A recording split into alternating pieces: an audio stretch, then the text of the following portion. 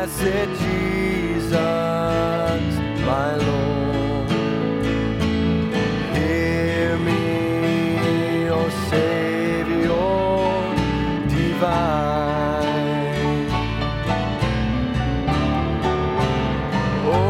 Open the fountain and cleanse me, Lord. Give me a heart like thine. Amen. He became me so that I might become him by grace. We can and we must have his heart. That's the whole purpose of why he came and made a way that he could come and have that dwelling place, his throne in our heart. And that's the only way that we will ever have the heart like his, is he's got to be there. And that is his plan, and he's manifesting it. So we're thankful for that. I'm going to go ahead and let you be seated here for just a moment. And, these kind of situations are not what we all desire, and yet we're thankful that we can still gather together in some fashion.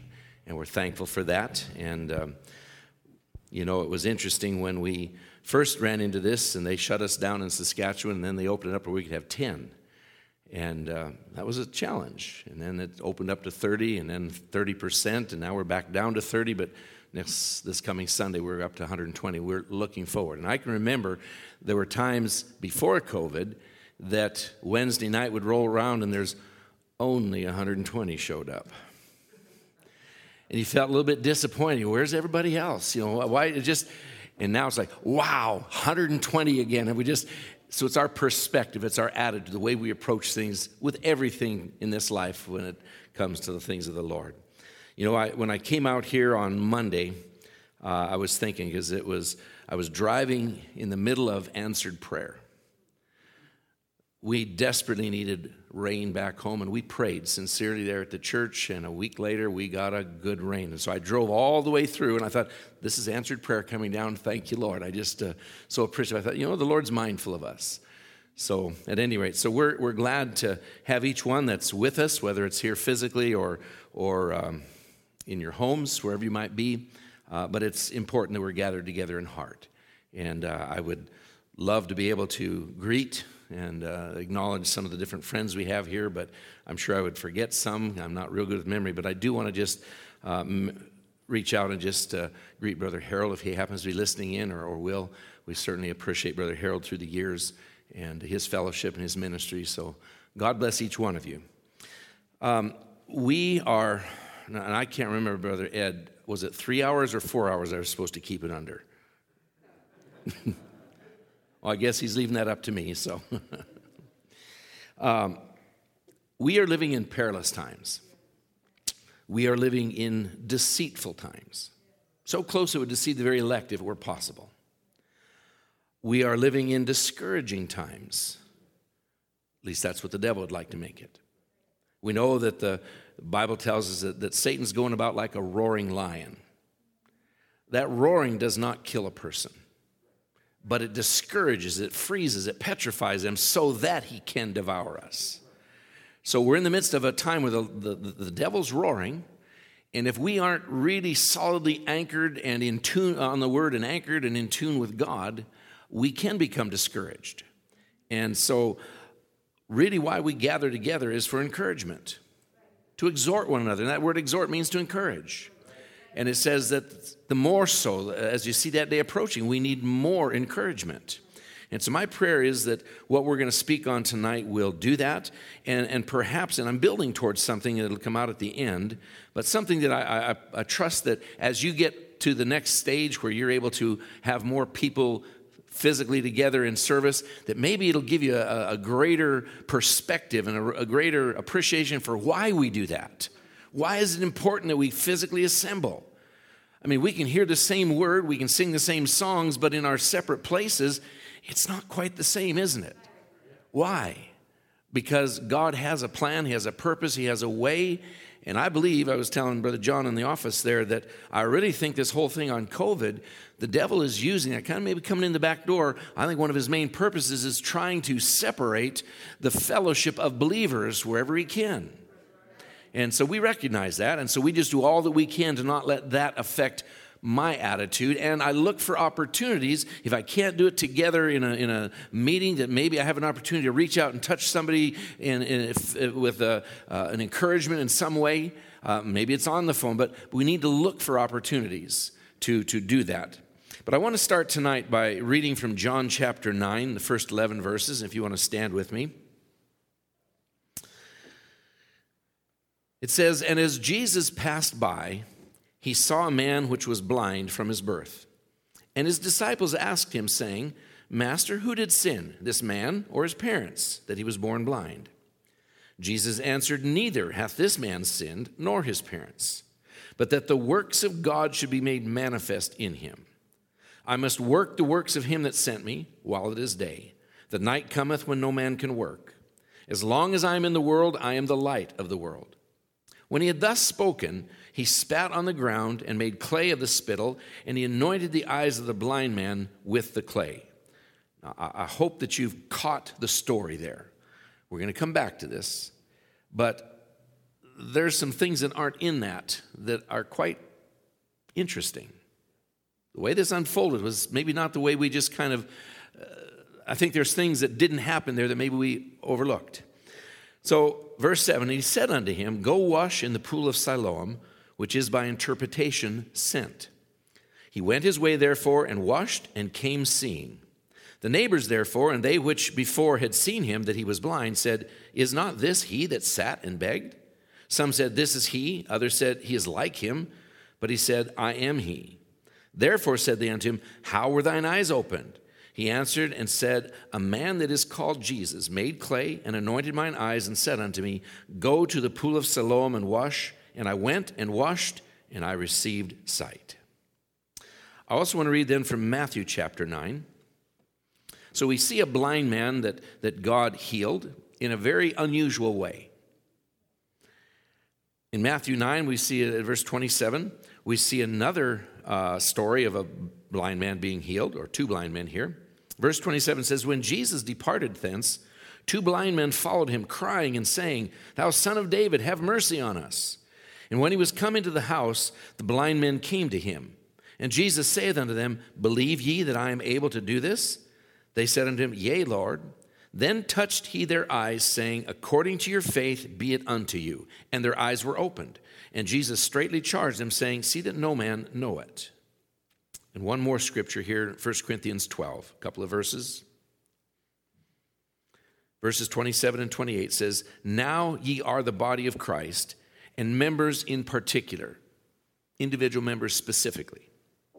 And God hath set some in the church, first apostles, secondarily prophets, thirdly teachers, after that miracles, then gifts of healings, helps, governments, diversities of tongues. And we'll stop there. Let's just bow for the Lord to bless his word tonight. Heavenly Father, we've come hungry for you. You're the Word. In the beginning was the Word was with God, the Word was God. And you are still the Word because you're eternal. Your Word is eternal. But Father, any man can read the Word in an intellectual way.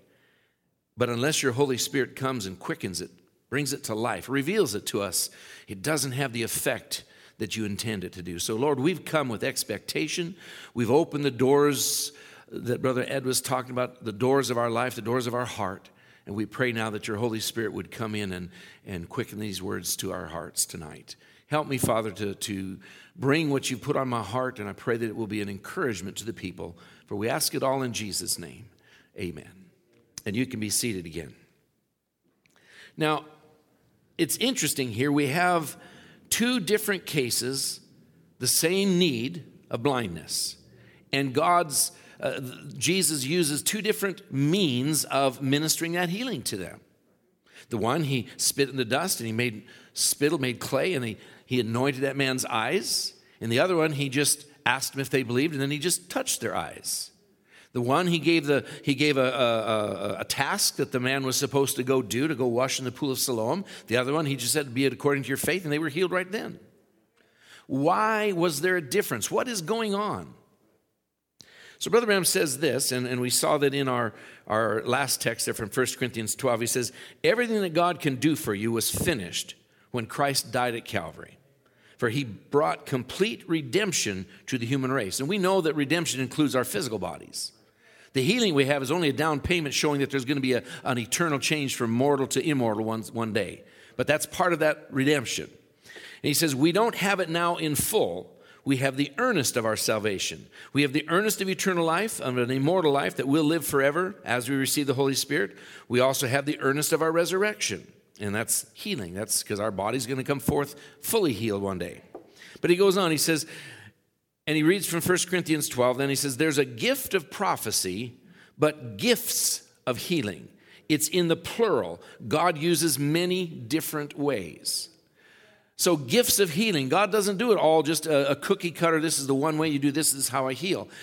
With healings, there's many different ways that he heals.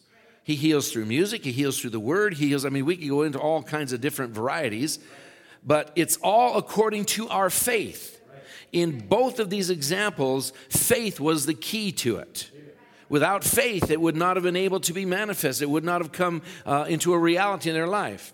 So Brother Branham says this, and it was very clear in that last episode in Matthew 9. He says, be it according to your faith. That was out in the open, but it was also, maybe not as clear, but it was there in that first text from John 9. But Brother Branham says this, only faith can heal you in your own individual faith. Don't you see what a gift of healing is? A gift of healing isn't something that's in somebody to heal somebody else. I believe Brother Branham had a gift of healing, but it wasn't that he had that power that he could just impart and it was working through. No, there was something going on, but it wasn't quite that. He says the man that's being prayed for has to have the healing. He has to have the faith. Now, I know that Brother Branham says that, so that discernment, he says that never healed a single person. It was just to prove that God was present and he was there just like the word said. So what the word says about healing, you can have confidence and faith in that word. Now you can receive it. So it's there to boost our faith, to encourage our faith. Okay? Another message he has in Have Faith in God, he says, God has given no one any powers to heal someone. Healing comes alone by faith, and faith in a work that's already been done, a finished work that Christ did at Calvary. So now, we're using this whole thing of healing as our place of beginning. That's not my main focus, but there's a principle here that is absolutely essential that fits so many other things in our life, everything. Because without faith, it's impossible to please God. So anything from God, it requires... it involves faith on our part.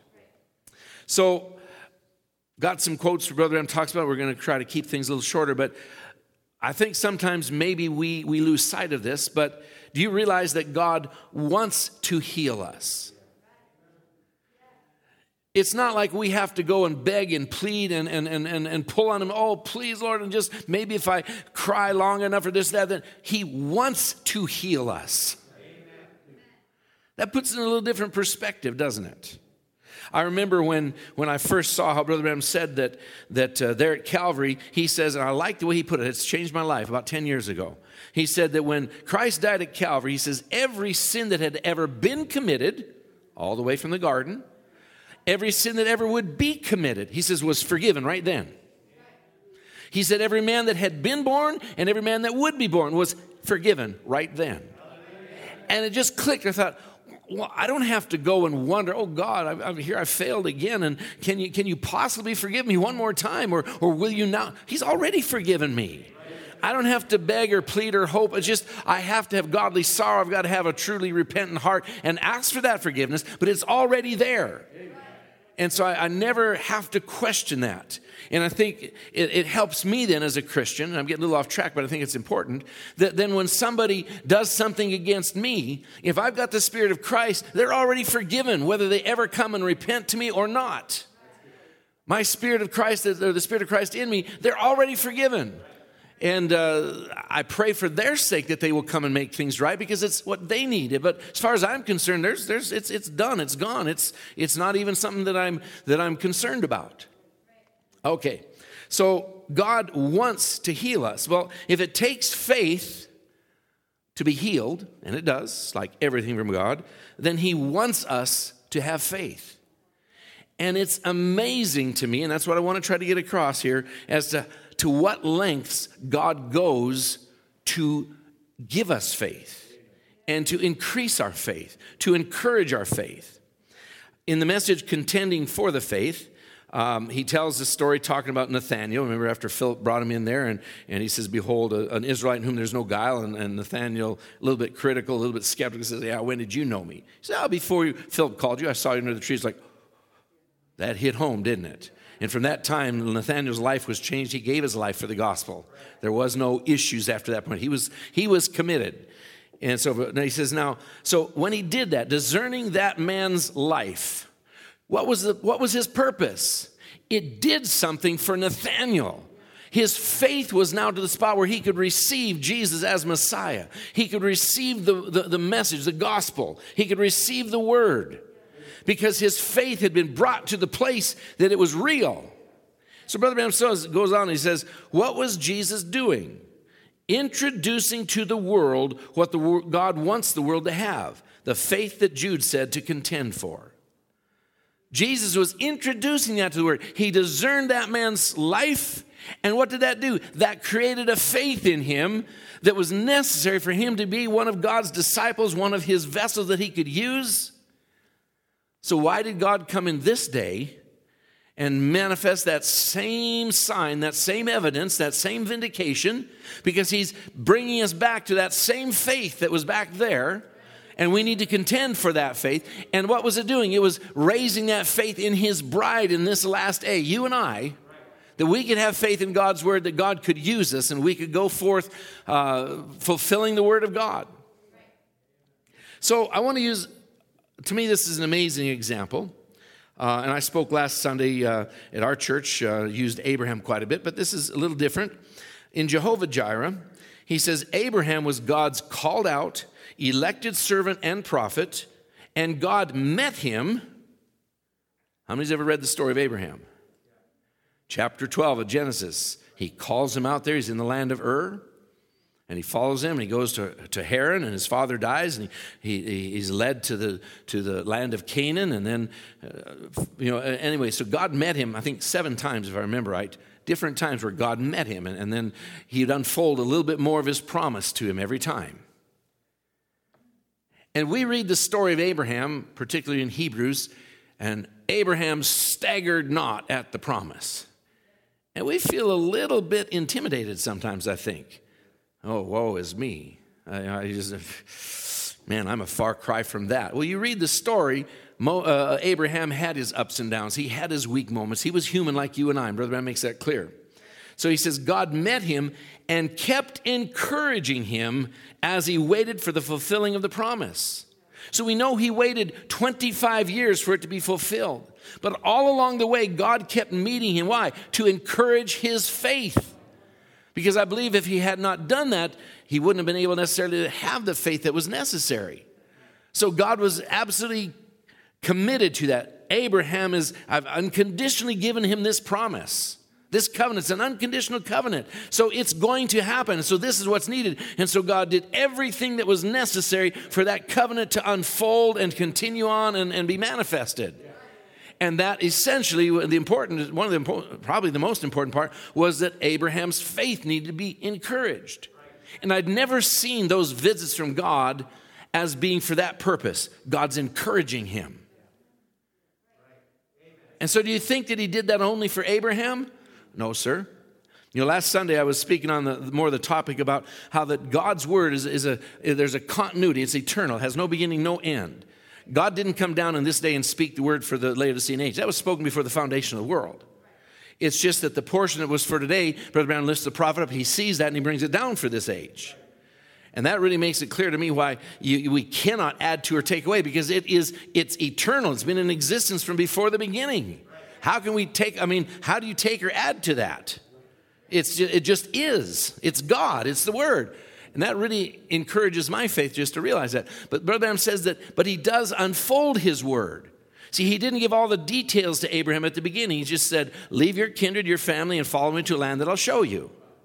When he finally obeyed the first step, then God gave him more details.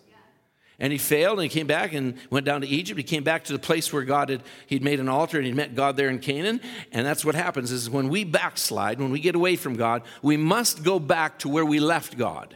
That's where we'll meet up with him again. And so we come back to that, and that's what he did. And God met him again and unfolded a little bit more. But every time it unfolds, it's going to follow the same pattern all along. It will never be contradictory to what's already unfolded.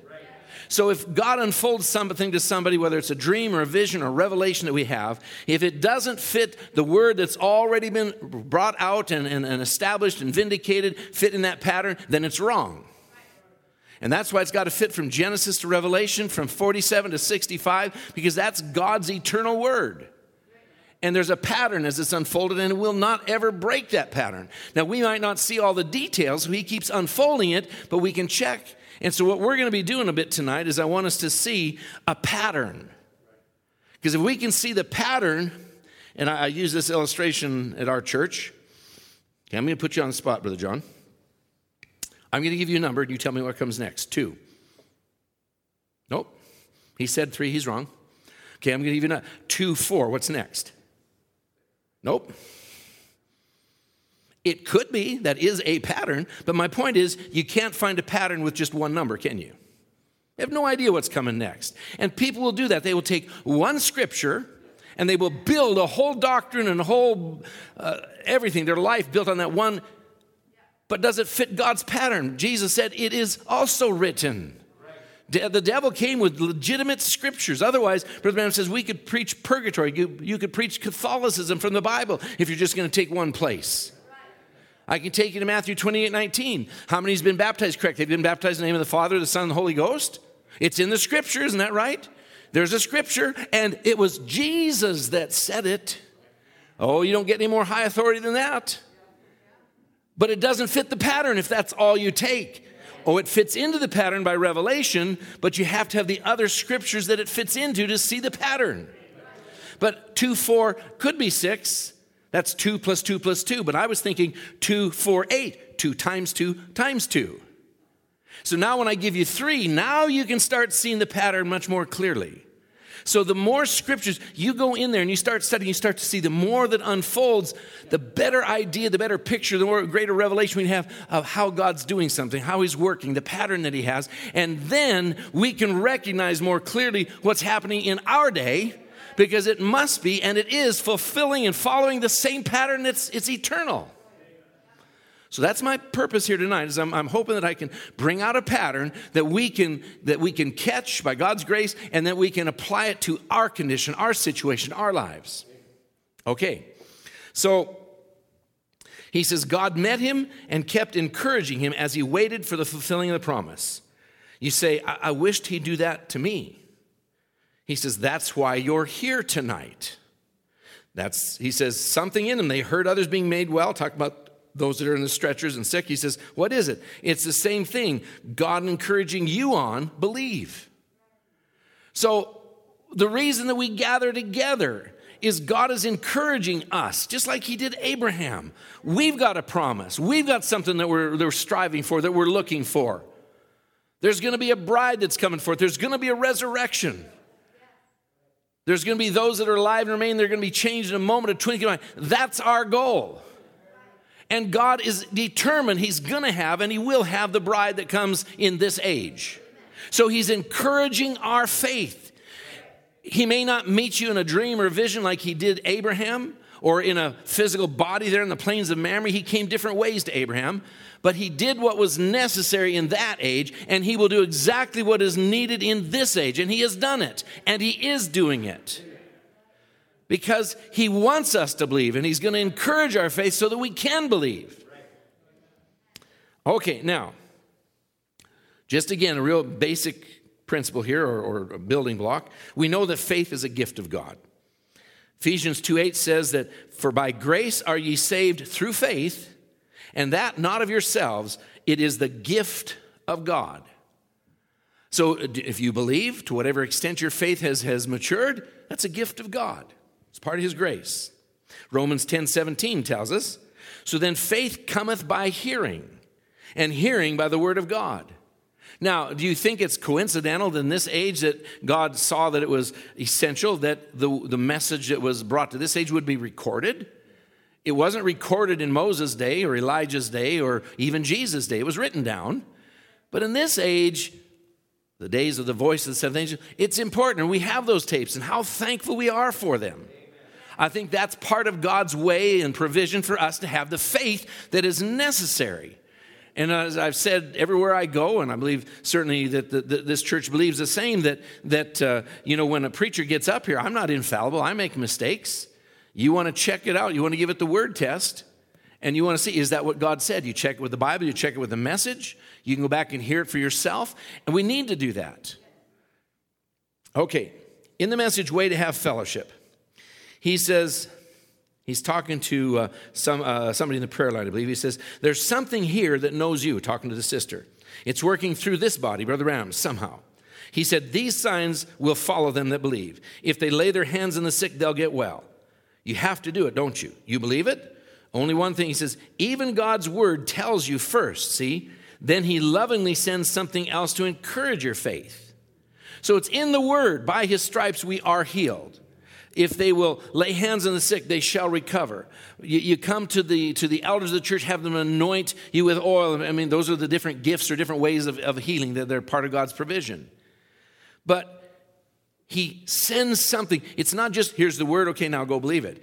He sends something more to encourage your faith to believe that word, to where it becomes a reality, where it's in action in our lives. And that's the pattern. We see that over and over and over. That's all through the Bible, because that's the way God does it. He wants them to believe, so he sends exactly what they need so that they will believe, because he's not going to lose a one of his that he's called. So Brother Branham says in the message, Blind Bartimaeus, he says, may I be able to say something that would encourage your faith, that it'd stir up the gift that's within the people. You realize there's something laying in every one of you. And that needs to be stirred up by faith. So God has done whatever's needed, whatever it was that brought you to him in the first place. That's why we come to church. That's why we have one another. All these things is to stir that faith up so that he can use you and I. It's not just the preacher. Everyone in the body of Christ has a purpose, and we need to stir that faith up where that will be brought into action.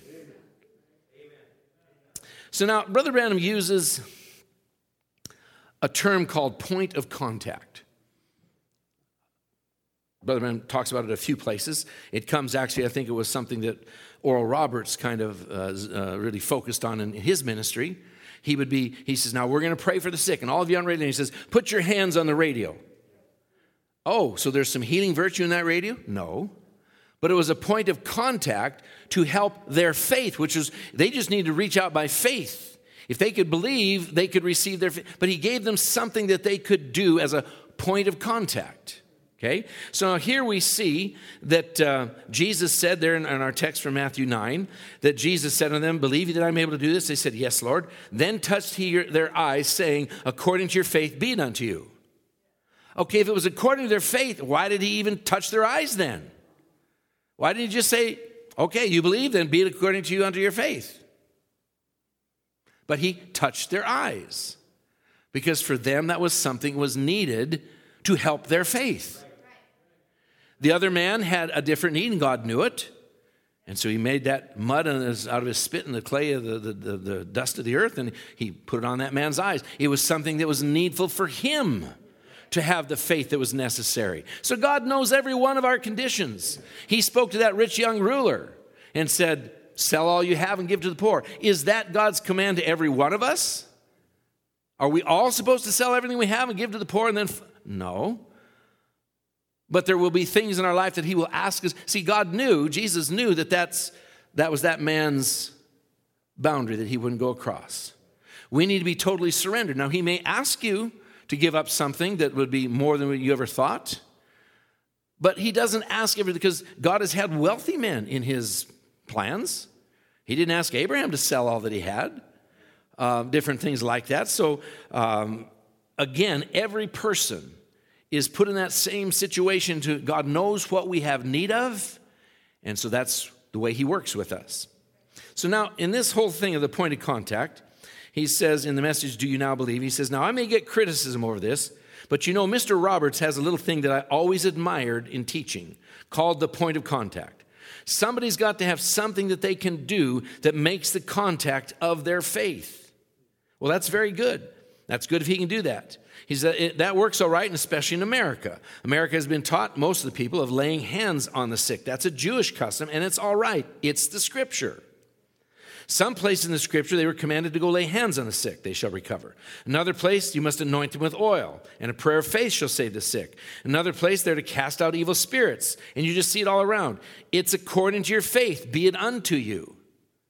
So there's different ways that he ministered or was working with their faith. And he says, he goes on, he says, like I said the other night, Jairus said, "Come, lay your hands on my girl, she will live." But the Roman, not so, just speak the word. "I'm not worthy you can come around my place." He says, it's according to your faith. What happened? That's why he said, he marveled at what that centurion said. "I've not found such great faith in all of Israel." He didn't have to have a physical presence and a physical contact. And see, I think too many times people were thinking that they needed to come and have Brother Branham discern their situation, their life. Where he'd go into Africa and he'd do it one time and they all believe. They saw God manifest. It wasn't something and Jesus didn't send Brother Branham here to minister individually to every person. How could that happen? The hundreds of thousands of believers around the world and so forth. I mean, how could one person make that contact? Same way that Jesus couldn't do it. That's why he poured out his Spirit upon the church and sent us out with a commission.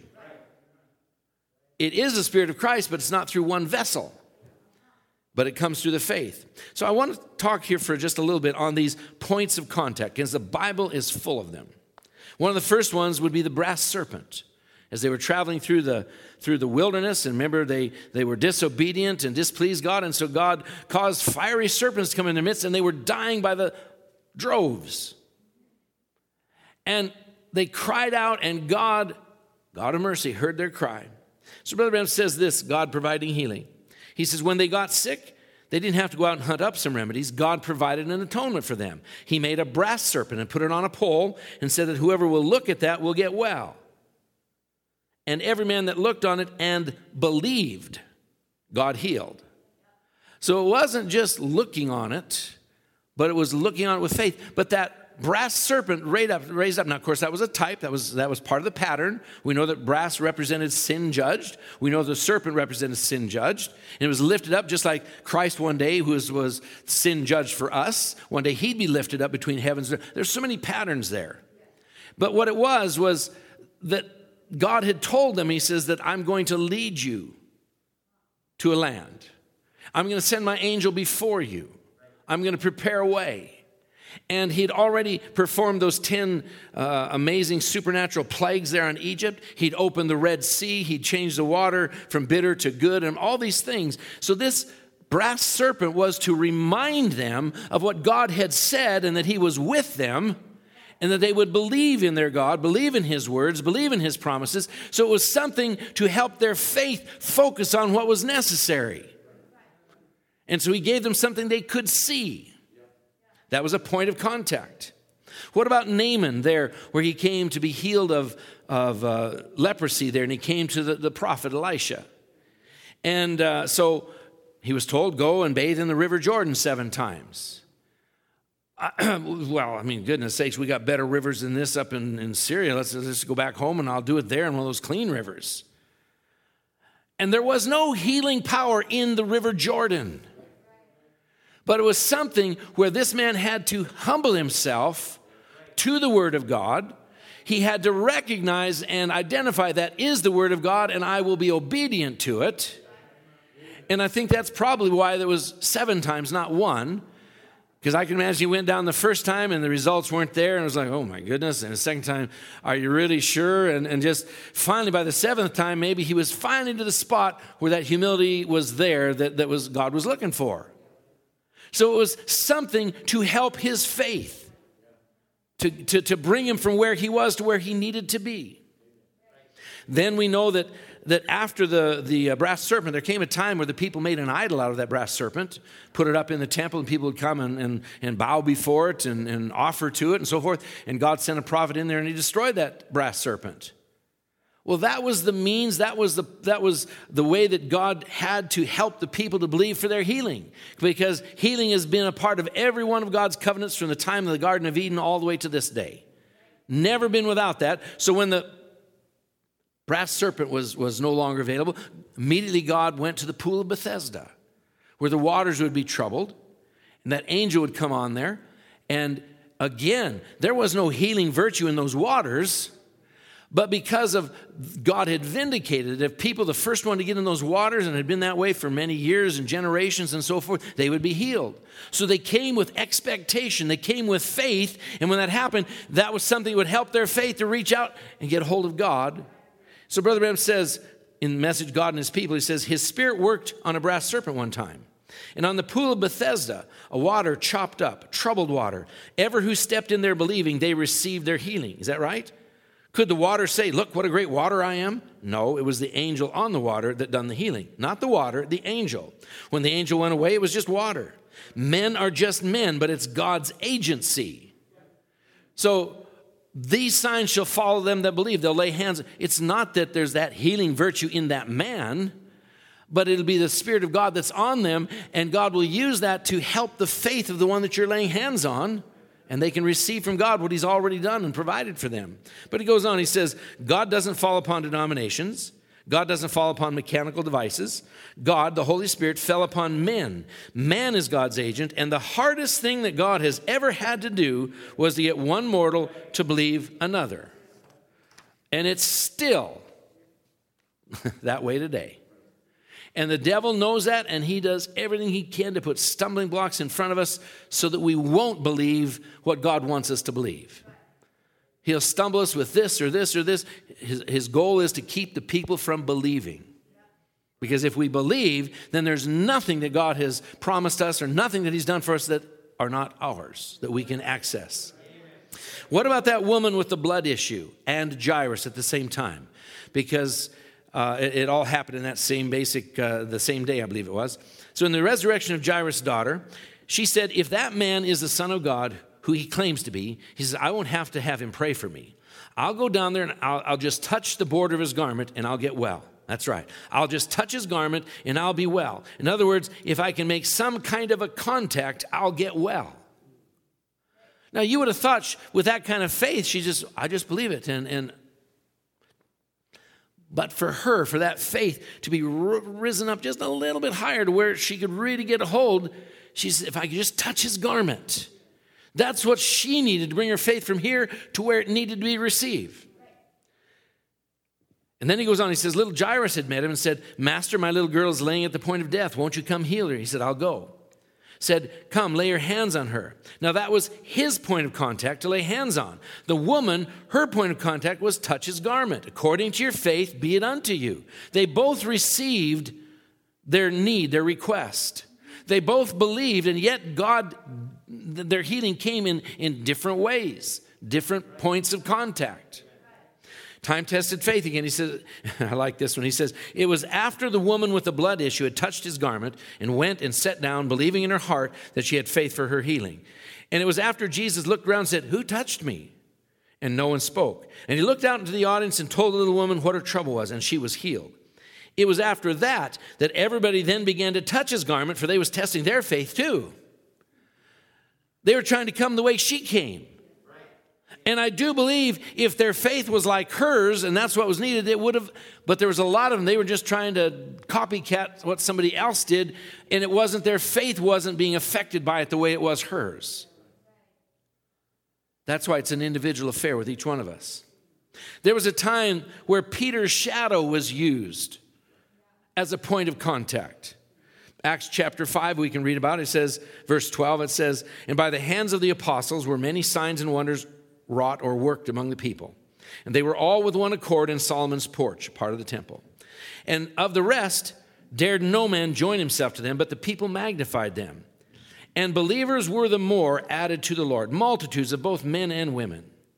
Insomuch they brought forth the sick into the streets and laid them on beds and couches, that at the least the shadow of Peter passing might overshadow some of them.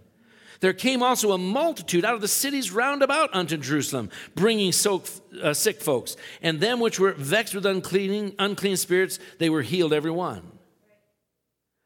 So it happened one time where Peter's shadow passing over man and he was healed. And people heard that, and it was something that struck their faith.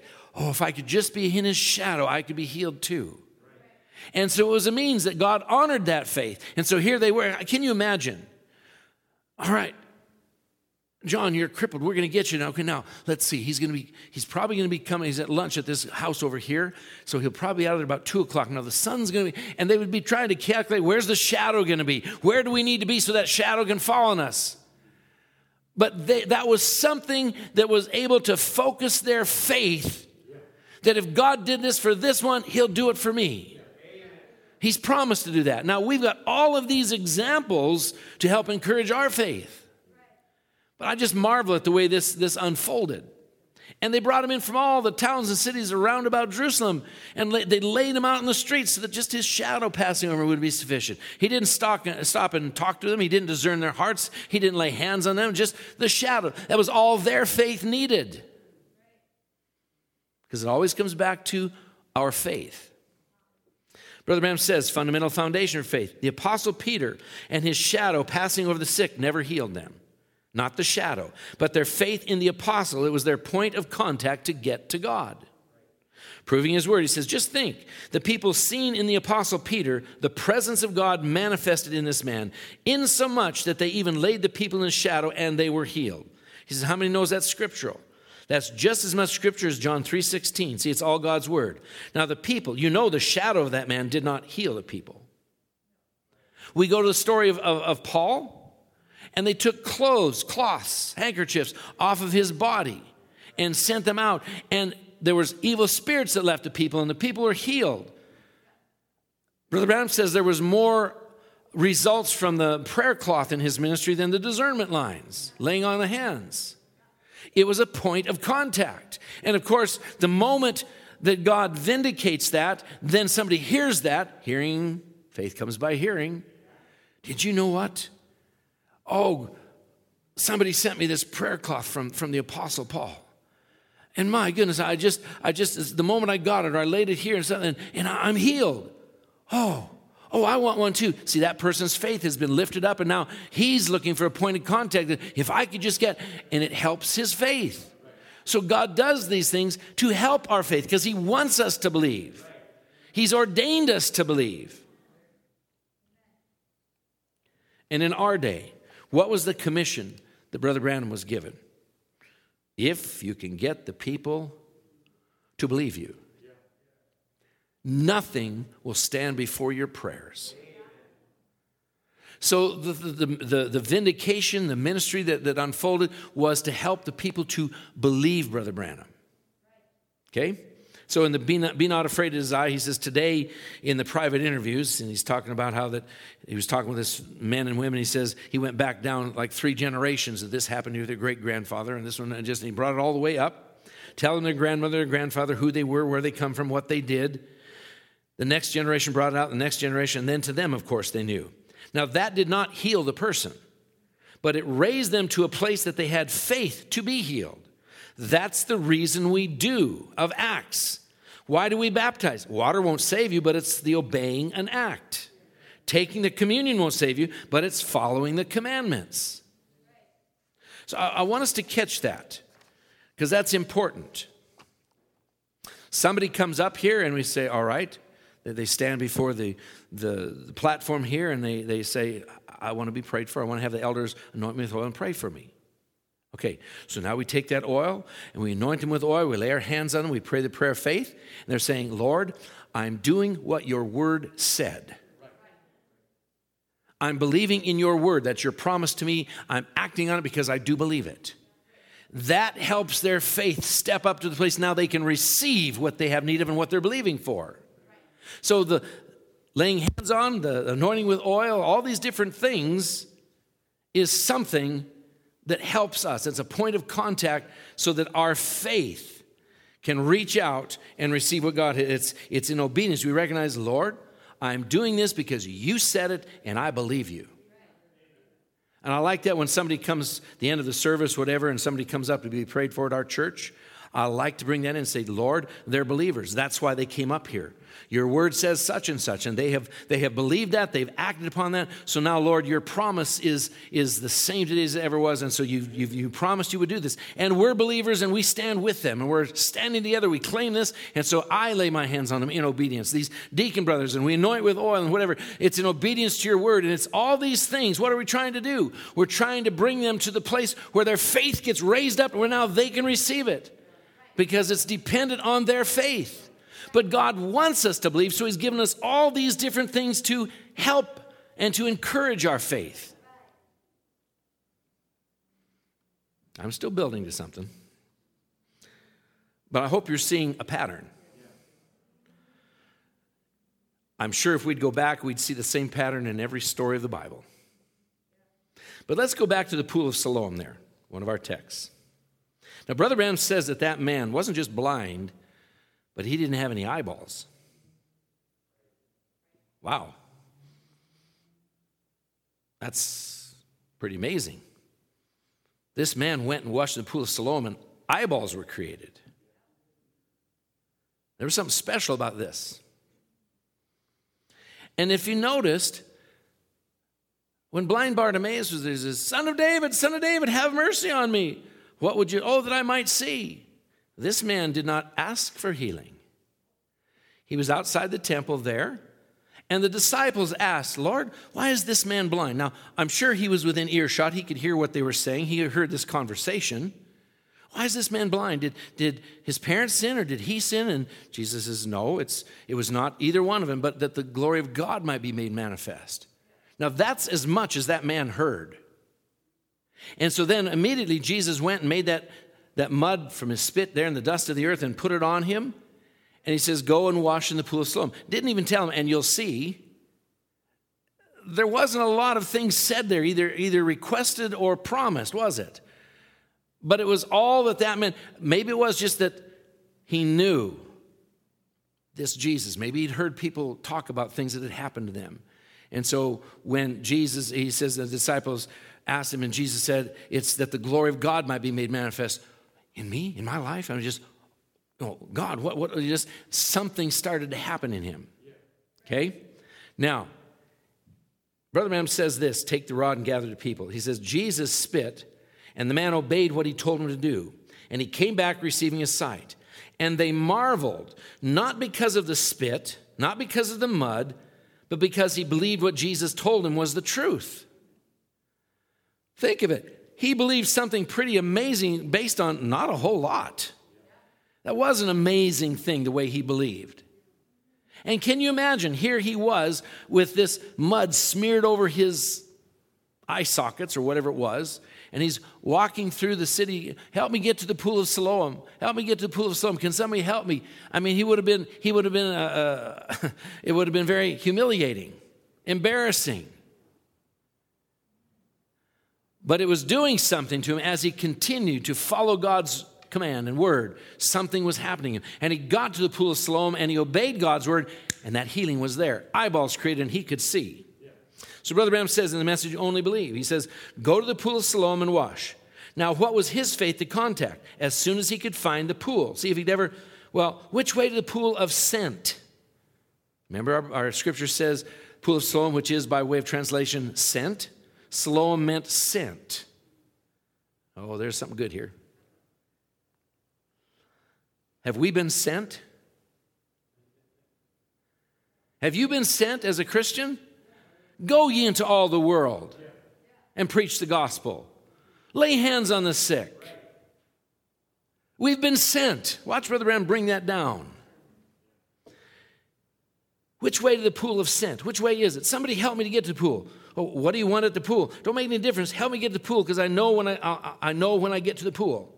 Somebody help me to the meeting. Oh, where are you going? You know what I mean. You wouldn't go over to that bunch, would you? Well, just help me get over there. That's all I want to know. Get me there. Amen. I like that. Get me to a bunch of people where I can see the Bible living, where I can see Christ living in the people. Get me amongst that group. Help me get over to the pool of scent.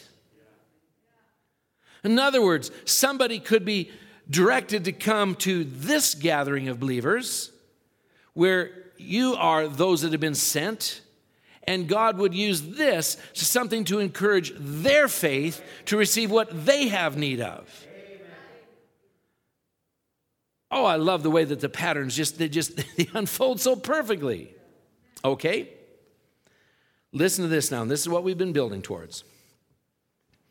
Oh, we're still not even to the 3-hour mark. We're good. In the message identification, he says, let our lives be so salty that others can watch the way we act and live, that they'll want to live that way too. You know, Jesus said, ye are the salt of the earth. But if the salt has lost its testimony, its savor, its drawing power, then it can no more heal or save. Salt saves when it contacts.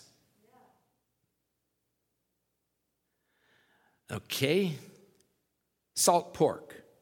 They used it so that meat could be preserved to go on the long sea voyages.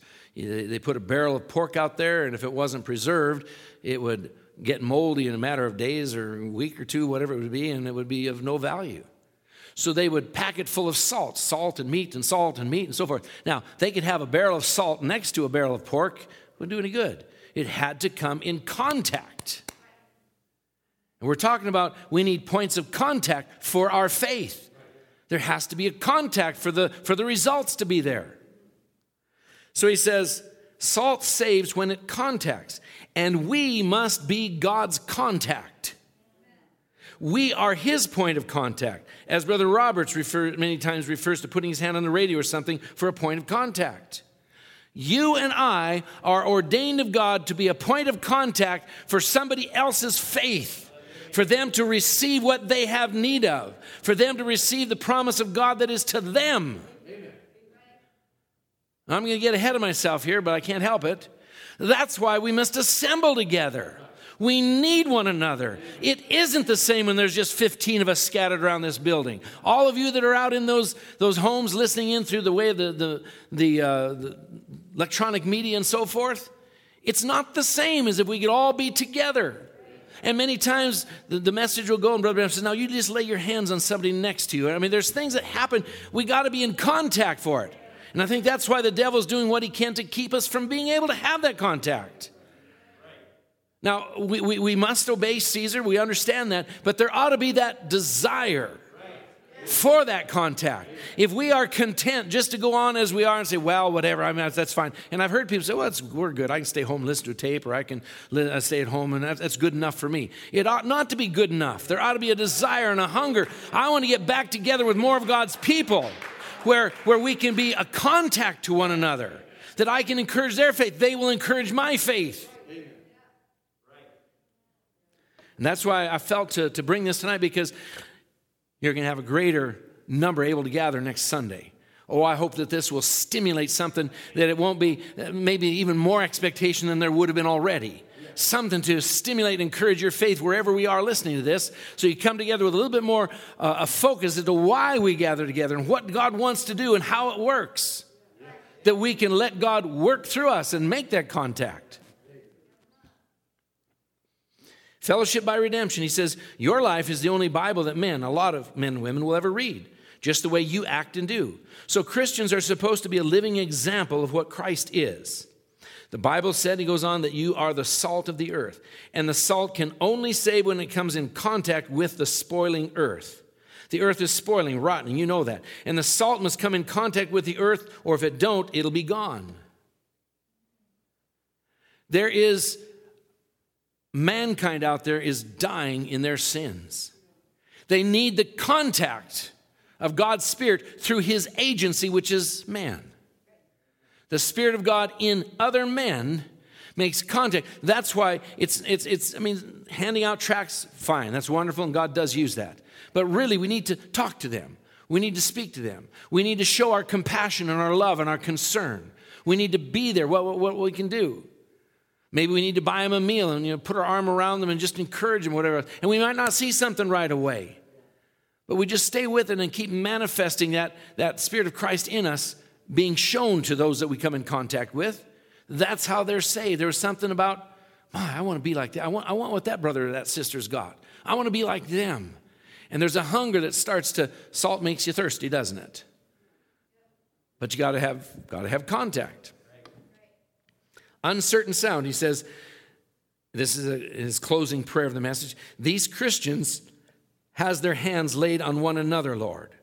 And I have my hands laid on this brother as giving a point of contact for everyone in the building. So it's not a small thing when we're asked, well, just lay your hands on one another. Okay, it's tradition. We do it, whatever. Do we realize what we're doing? God is using us as a point of contact, that the Spirit of Christ in me can help the one that I'm laying hands on. And their hands laid on me are we realize this is God's provision. This is the way his body works. We need what everyone brings to the body of Christ.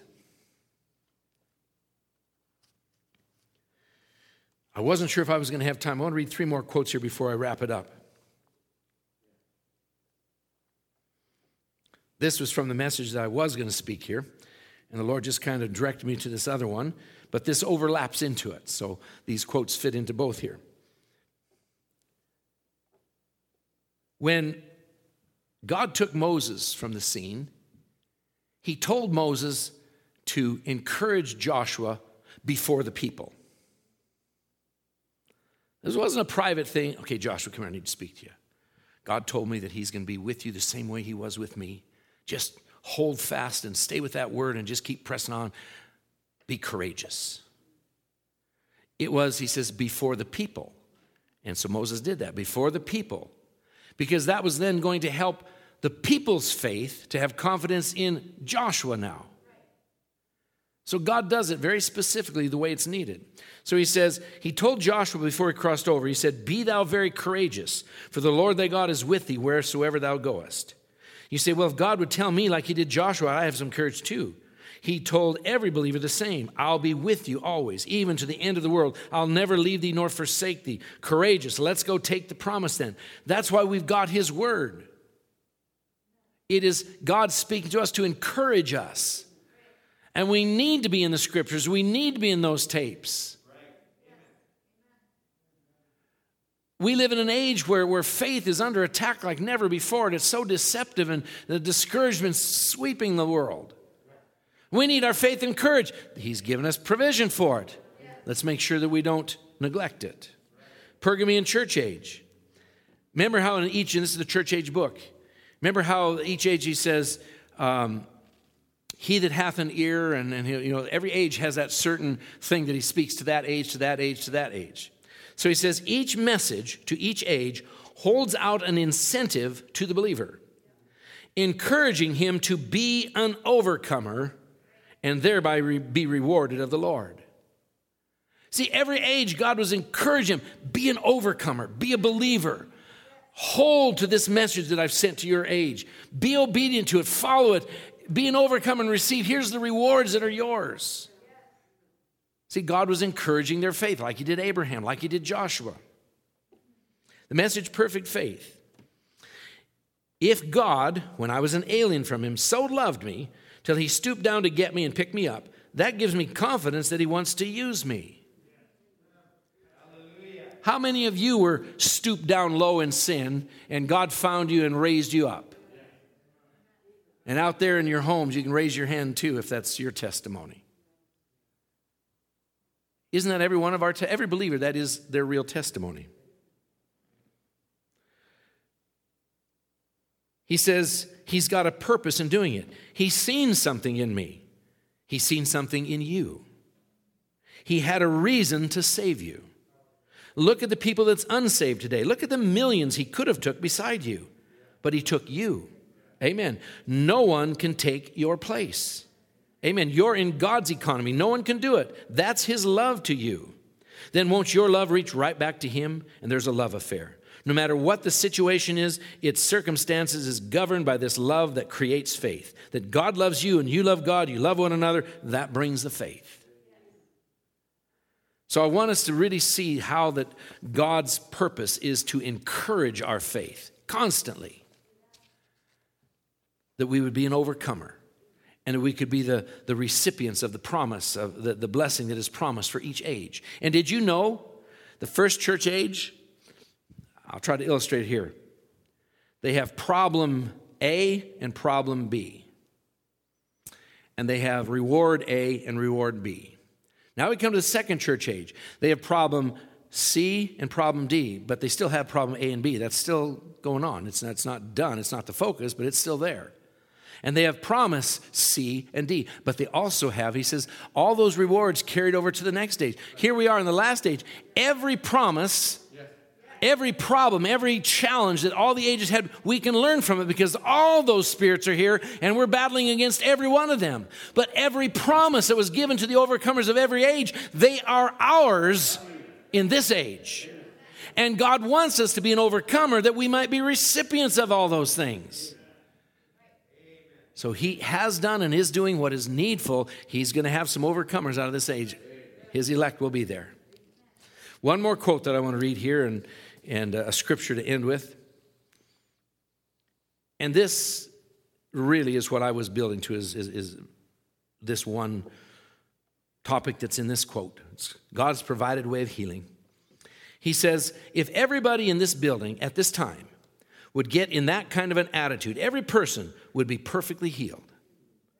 Now, how do we get people that way? Now, think of that. Here's in this great meeting. If everybody would get into that attitude he's been talking about, every person here would be healed. Okay, then how do we get them there?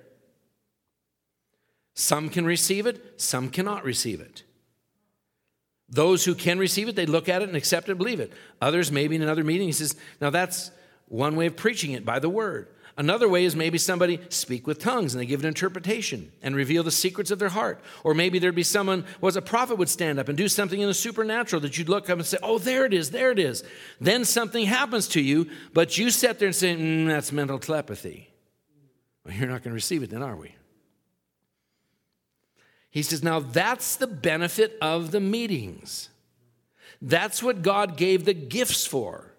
Was to magnify him and to unify the people and to bring the body together and to help us unite our efforts and our prayers. There's the preaching of the word, oh, that got me. It's mine. And the other one's just, yeah, it's stirring, but it just, and then all of a sudden maybe somebody speaks in tongues, there's an interpretation. I know of a situation, I've been probably about 8 or 10 years ago down in the States someplace. And here at the end of the service, they'd already had the message gone forth, and they were just somewhere up at the altar praying. And out in the audience, all of a sudden, a sister rose up and she spoke a word of prophecy. And the brother told me, he says, it was the last person you would have thought to do something. She was a wallflower. I mean, she wouldn't have, stepped out and made herself even recognized. And she was the one that God used, and she spoke. And all of a sudden, there was a woman at the altar who said, that's me. And she cried out, and that woman's life, the altar was changed. Now, the word had gone forth, but there was something more that woman needed at that time for her faith. So God, mindful of her, gave her what she needed. That's the reason why we are called to gather together. Each one of us having a part, a role, a purpose. Brother Branham says, he's talking about how that the people might not all be able to get up here to be prayed for. He says, it might be your prayer back there in the audience that God hears to heal this person. That's why we need to come to church with an expectation, prepared. I'll guarantee you, if you have to lead songs, or if you're going to be a musician, you're trying to get in the atmosphere, or you're going to be speaking, you prepare. But it's just as essential for every one of us, because that might be what God wants you to do, something that might not be as well known or obvious to everybody. It might not be up at the pulpit, but it could be you that God's going to use to reach out. Brother Billy Paul tells that testimony. I think, this one might be Brother Doug McHughes. I heard this one from. But here you have someone that came and needed healing, and there they are. And this little girl needs healing, and this woman in a row or two behind, just something on her heart. Go pray for that little one. Go pray for that little one. But she's got a prayer card. She's going to be in the line tonight.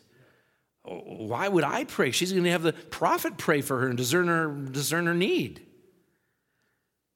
But it wouldn't let her alone. So she finally went up and asked the mother, says, can I pray for your daughter? And oh, please. So she prayed for her. Went back to her seat. There wasn't any great pillar of fire that made its known. There wasn't any great outburst of emotion. She just did what was on her heart. That little girl did get up there. Brother Branham says, oh, I see you're already healed. There was a sister back there that the Lord used to pray for her, and she's already been healed. But see, this woman was receptive to what God wanted to do with her. And my point in bringing this tonight, I'd preach it anywhere I go, is to encourage the church of God to be more aware of what we are ordained to do, what God intends for us to do, how he wants to work through us and use us. We are God's point of contact now. You got to have the Spirit of Christ. It can't be just a bunch of do's and don'ts or doctrines.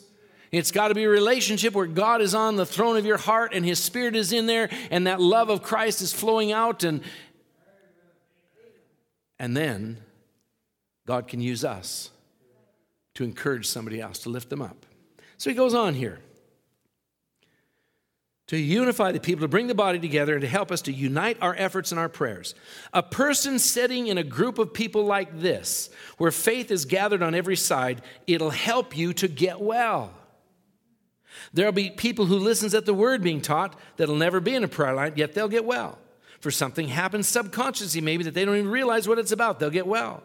Somebody sitting and watch one of the signs of the Lord appear, and they'll get well. See, it's when faith, anything that can stimulate that faith. Brother Branham says that there's some where this ministry will reach them and it doesn't reach the others, but this ministry will reach some of them that the other doesn't. So he has different ministries, different means, different people. Whatever's needed, he has it provided. Let God work in and through you for whatever he's called you to do. I want to finish with reading from Hebrews 10. Verse 22 to 25. Let us draw near with a true heart in full assurance of faith, having our hearts sprinkled from an evil conscience and our bodies washed with pure water. Let us hold fast the profession of our faith. We need to take that to heart in this day. It's a shaking time. Hold fast the profession of faith without wavering, for he is faithful that promised. It's not that I'm going to be able to do it, but hold fast. And you're asking the Lord to help you and to keep you and so forth. And let us consider one another to provoke unto love and to good works. Now there's two different definitions of provoke. I was a real good provoker when I was a kid at home. I'd provoke my brothers and sisters constantly. But it wasn't a good works. What is it to provoke? It's something that we do that causes something. We need to provoke to good works. Something to encourage them to bring their faith up and to cause them to reach out and accept and then to let God work through them. He says, not forsaking the assembling of ourselves together as the manner of some is. To have the kind of contact that he speaks about, we need to assemble together. Now, I understand sometimes we can't, and God knows that, but it ought to be our heart's desire and our hunger. I want to get together with the rest of the body, or at least as many as I can. Amen. We might be in a place where there's only 3 or 4 or 5 or 10. Fine, we gather together. We might be fortunate enough, well, in some ways where there's 5,000. I can't imagine being a pastor of a church that size. But nonetheless, there's something special. I've been in meetings up to 12,000. It's different than a meeting with 3. There is something special when the people, but it's really critical that we come with the right attitude, the right expectation. We come prepared. Then it's not so much the numbers, but it is important. The more that we have together, there's more opportunity for God to work through and use different ones for whatever I have need of. And maybe God will use me to help somebody else. And I might not even be aware that I've been used. So he says, not forsaking the assembling of ourselves together as the manner of some is, but exhorting one another. And I remember when I was first became a Christian, I looked at, exhorting, scolding them. The word exhorting actually means encouraging. It's a little different approach. That's like, you heard the quote where Brother Branham says, love is corrective. Bless God, Brother John, this and that. I love you, so I'm correcting you. Yeah, but my motive, not all correction is love. Love is correction, but there's a way that it'll come. And it's the same thing here. Exhorting is to encourage. Exhorting one another, and so much the more as you see the day approaching. And if you'll notice, it's not assembling yourselves the more often. The focus is really on the exhorting, the encouraging one another the more often as you see that day approaching. God knew full well that we are in this perilous time. We are in this deceitful time. We are in this time where the devil's trying to discourage us. We need to encourage one another the more often than ever. And that's what I wanted to put before each of you, that we can stand together as the body of Christ. If we could have the musicians come, I'd like to sing that chorus. And Brother Ed told me, you know what? Have the preeminence that you desire in my life. Work with my hands. Work with my feet. That's what it's all about. We're the body of Christ, and God wants to use us, and He will. We just have to, He won't force it on us, but He will use us as we will let Him use us. But as we can see these things, then our faith rises up and we can make the right decisions. And as we choose those things, then God comes in and does what He desires. Oh, have the preeminence that you desire in my life, in my life. Have the preeminence that you desire in my life, in my life. Work with my hands, speak with my lips, see with my eyes, and walk with our feet. Have the preeminence that you desire in my life, in my life. We'll sing it another time, and we'll do it the way that the words are in our lives, but it has to start with us as individuals. And then you get a bunch of individuals that made this commitment, then He'll work in our midst as a body of Christ. Amen. Have the preeminence that you desire in our lives, in our lives. Have the preeminence that you desire in our lives, in our lives.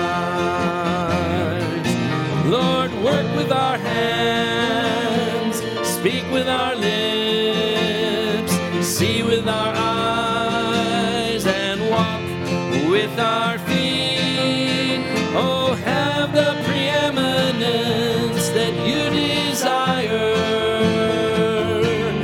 in our lives, in our lives. Just as we turn the service back to our brother, let's just bow for a word of prayer.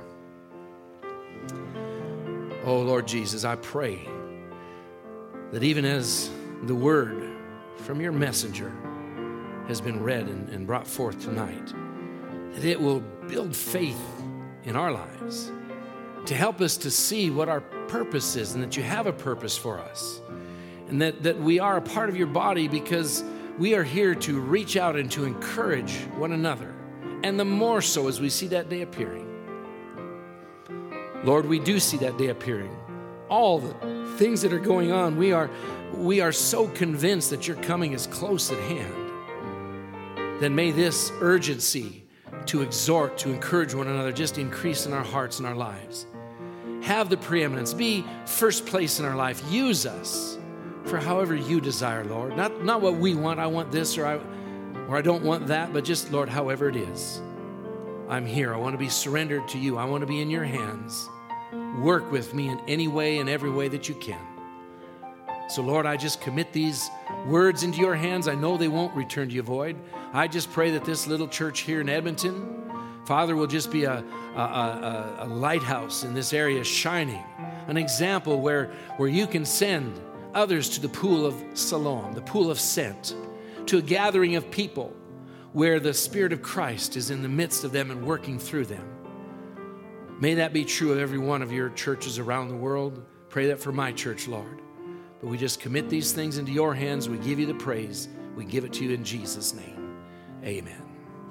Have the preeminence that you desire in our lives, in our lives. Have the preeminence that you desire in our lives, in our lives. Work with our hands, speak with our lips, see with our eyes, with our feet. Have the preeminence that you desire in our lives, in our lives. Amen. I'm glad that God had a point of contact tonight. That if you should get one thing out of this service, God wants you to succeed. God is on your side. Yes, Jesus loves me. Yes, He works with us daily. He uses many different points of contact. And if we could see that we're an integral part of the body of Christ, how wonderful that is, how wonderful that is. Take these hands. Take these hands and lift them up, for I have not the strength to praise you near enough, for I have nothing, I have nothing without you.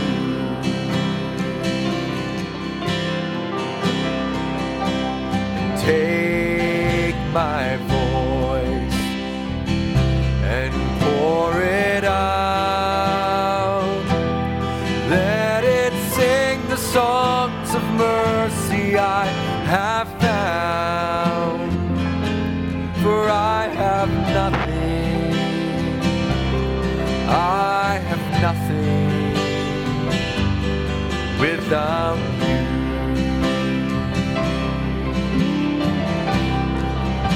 And all my soul,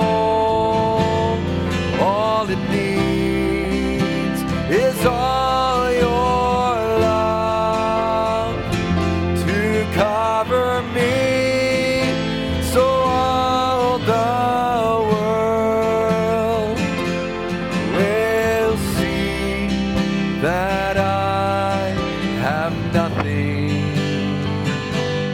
without you.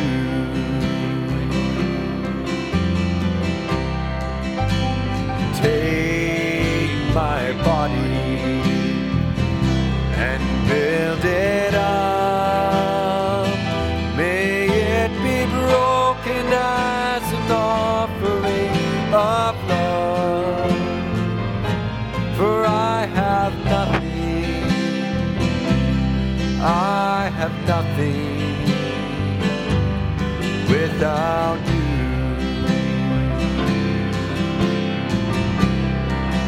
And take my time here on this earth.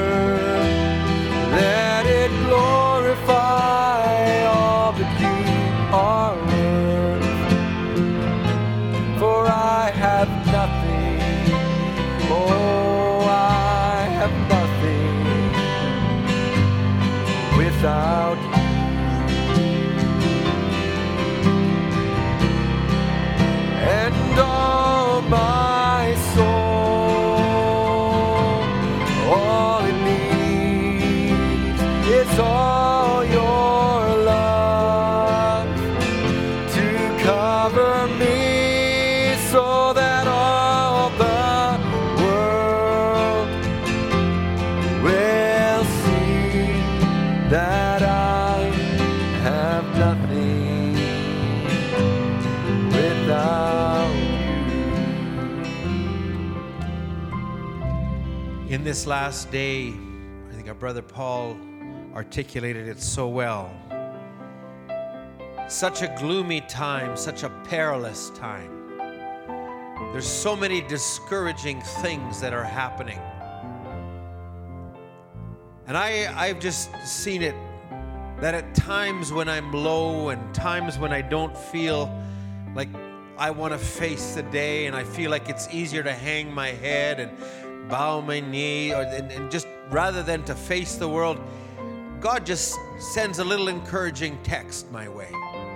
He drops a little song in my heart. He gives a little something. I believe God is determined in this last day that there will be a people that will come forth. And I believe he that has started a good work will finish a good work.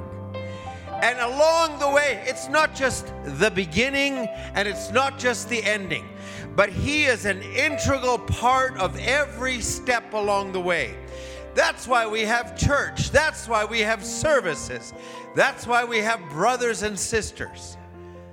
And I'm so grateful. I'll tell you what, we face many discouraging things. And the devil will use everything he can. But I also believe that there's encouragement. We heard it tonight. And there's a need we have to gather together. Brother Paul, if you weren't going to use that scripture on Hebrews 10, I had it written down. So I'm glad you finished with that. And the amazing thing, and I think it was actually you, Brother Paul, that said that to me years ago, it's not so much that you want to have people here. That's a part of it. But when you're here, it's that you are exhorting one another. You think it's the minister exhorting you? Sometimes the minister comes up here just as weak, just as much trying to do God's will. But what does the minister do sometimes? He'll look over at a certain brother and make eye contact, and just that little nod is enough to get him going. And then somebody says amen. That's enough to get him going. And you know what happens when you do that? You create an atmosphere. And maybe you have a child that can be healed. Maybe you're doing it for someone else, that service. But maybe there's another service when you will need it. I think that testimony at the end was powerful. Having somebody stand up with a prophecy and somebody else on the receiving end. I believe that's the gifts, the way they were meant to be operated. Not just for show, but for a definite help, for a definite season and a definite time. I appreciate it. I've always been reminded of that scripture about David when he was in the battle. His wives were taken. He was there. And the scripture says his men spoke of stoning him. I'll tell you what, wouldn't that have been a service to be in? But the Bible says, but David encouraged himself in the Lord. And I think we need to find a place to encourage yourself. I like to have tapes around. I like to have my iPod around. I like to have songs around. I like to have things.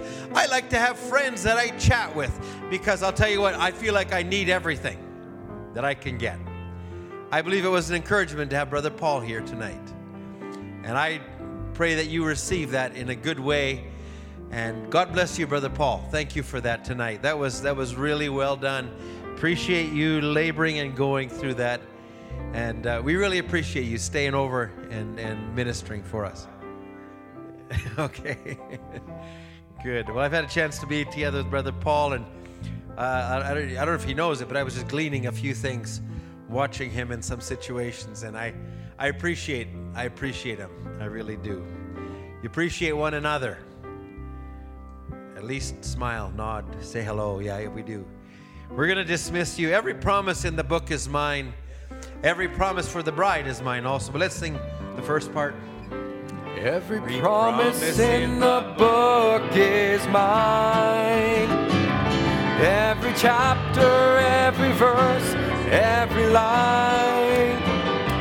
I am trusting in His love divine. Every promise in the book is mine. And every promise for the bride is mine. Every message, every quote, every line. I am trusting in His love divine. Every promise